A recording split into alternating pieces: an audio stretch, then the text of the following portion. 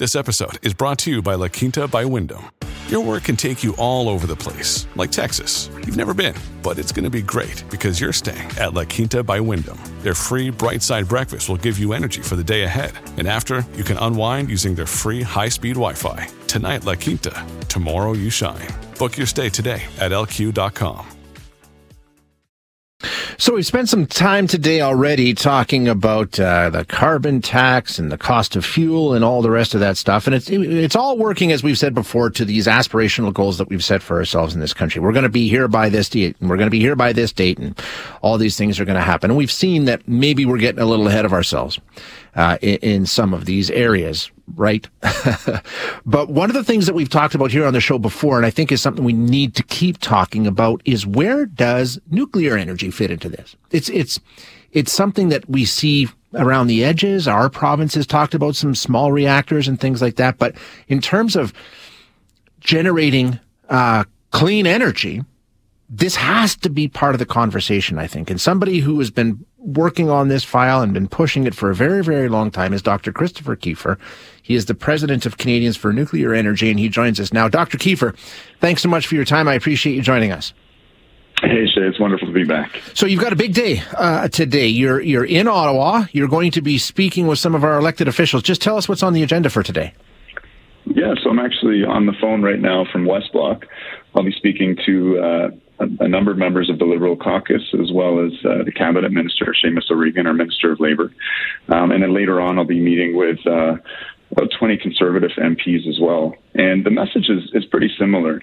You know, Chrystia Freeland, our Deputy Prime Minister, was just down in Washington at the Brookings Institute, and she gave a very interesting talk. And what she said is that Canada needs to fast-track energy and mining projects in order to help our European allies, you know, to liberate themselves from petro-tyrants, a.k.a. Vladimir Putin. And obviously we need to do that. And the thing that she did was she referenced the Canada-German Hydrogen Alliance, which is very interesting. I can get into that later. It's not a good investment in terms of the energy return. What I'm concerned about is that these good intentions will not apply to nuclear energy. This government's had a very mixed track record on nuclear. And, you know, nuclear offers our European allies not only the ultimate form of energy security, but it is the most effective and proven deep decarbonization technology that we have. Canada is a Tier 1 nuclear nation. We're one of the biggest uranium exporters in the world. So we have a huge opportunity here to do the right thing and to benefit from it, quite frankly. So the message that you're trying to, is it basically, hey, listen, you're talking about the energy transformation, you're talking about the transitional economy, all this stuff. You need to include this. This is how we can help. Is that basically just trying to put it in front of them? Well, listen, I mean, nuclear is the number 2 source of electricity on our grid. There's been recent life cycle analyses, which include, you know, the mining, the construction, the decommissioning of nuclear plants by the UN Economic Commission of Europe. They found nuclear has the lowest CO2 emissions of any source. You know, we decarbonized the Ontario electricity grid using nuclear. It's provided us with enormous clean air benefits. We were able to phase out coal completely off of our grid. Which is something that, you know, is very difficult to do. And we have kind of as a counterpoint countries like Germany that have invested over $500 billion in a wind and solar dominant energy transition, hooked themselves up, frankly, like heroin addicts to Russian gas, and as a result are turning to coal burning. They never phased out coal. Coal is the largest source of electricity on their grid. So we have a proven technology, and, you know, that's just the power plants. Canada exports enough uranium domestically and internationally to displace 230 megatons of emissions. That's 1/3 of Canada's all sector CO2 emissions that is offset by our uranium production. So, you know, these are things that are being overlooked. I'm here to bring that to the government and opposition parties' attention because, again, this is such a clear win for the climate, for clean air, and for Canada's economic prosperity. You know, Dr. Kiefer, since last time we talked, I think the parameters around this might have changed a little bit in terms of the urgency and the fact that it seems like there's a lot more urgency because of what's going on in Europe, as you just mentioned, and they're going back to coal and the rest. How quickly could we have nuclear stepping in and replacing some of this energy that we're trying to move away from and we're missing right now? Sure. I mean, so Romania is the site of 4 CANDU reactors. 2 were finished. There's 2 that are partially finished. Canada could step in immediately to assist the Romanians in finishing those last 2 reactors. That's still going to take several years of work to complete. But the other thing is that Russia is one of the biggest exporters of nuclear fuel. And obviously, the sanctions mean that we should not be supporting that industry. Canada has a huge opportunity here.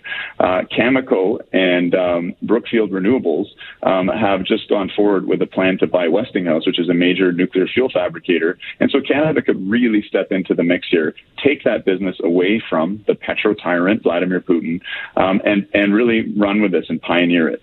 You know, currently, go ahead. Have you seen a recognition of that among our elected officials? I know you've been working on this for a while. Has their position started to change at all? Again, there's very contradictory position within the government. There certainly are a number of MPs, particularly in Ontario, where the nuclear supply chain is one of the key drivers of our manufacturing and industry. You know, the beauty about Canadian nuclear technology is all of the innovation that is all Canadian. Our supply chain is 96% made in Canada, which means that for every dollar that we spend on our CANDU nuclear reactor technology, we generate $1.40 in economic returns and activity. So it's the ultimate form of economic development. It's the ultimate form of energy security. And we have the bounty to be able to share that with Europe. And Europe is crying out for it. Again, Romania is asking for this. The UK, France, Poland, Netherlands, all of these countries are dramatically pursuing it. And even Germany, you know, where the policies have been so anti-nuclear. Greta Thunberg just condemned the Germans for prematurely closing their last 2 nuclear plants, and they have reversed that decision. So, you know, the tide is turning. This is a nuclear renaissance we're in. Canada is uniquely positioned to ride that wave and to be a hero of, you know, a clean energy transition based on the most proven technologies that we have. All right. Well, best of luck with the work that you're doing today, and we'll follow up and see how it went. Thanks very much, Doc. Hi, it's Shauna, and I might be a bad parent because my kids think French fries are vegetables. Hey, it's Ryan, and I might be a bad parent because I went out for wings when my wife was in the hospital after giving birth. Johnny here. I might be a bad parent because in my house, the tooth fairy gives pocket change. But we're not alone. Len emailed us and said his 6-year-old daughter's Tarzan moment going from love seat to lazy boy by curtains made him more proud than any dance recital. And Andy left his 2-year-old at the rink. All right, guys, I'm sure we're not alone. Like Andy's kid. For stories and confessions like this, make sure you check out our podcast. It's called Bad Parents, and it's available wherever you get your podcasts. I left a glove at the rink.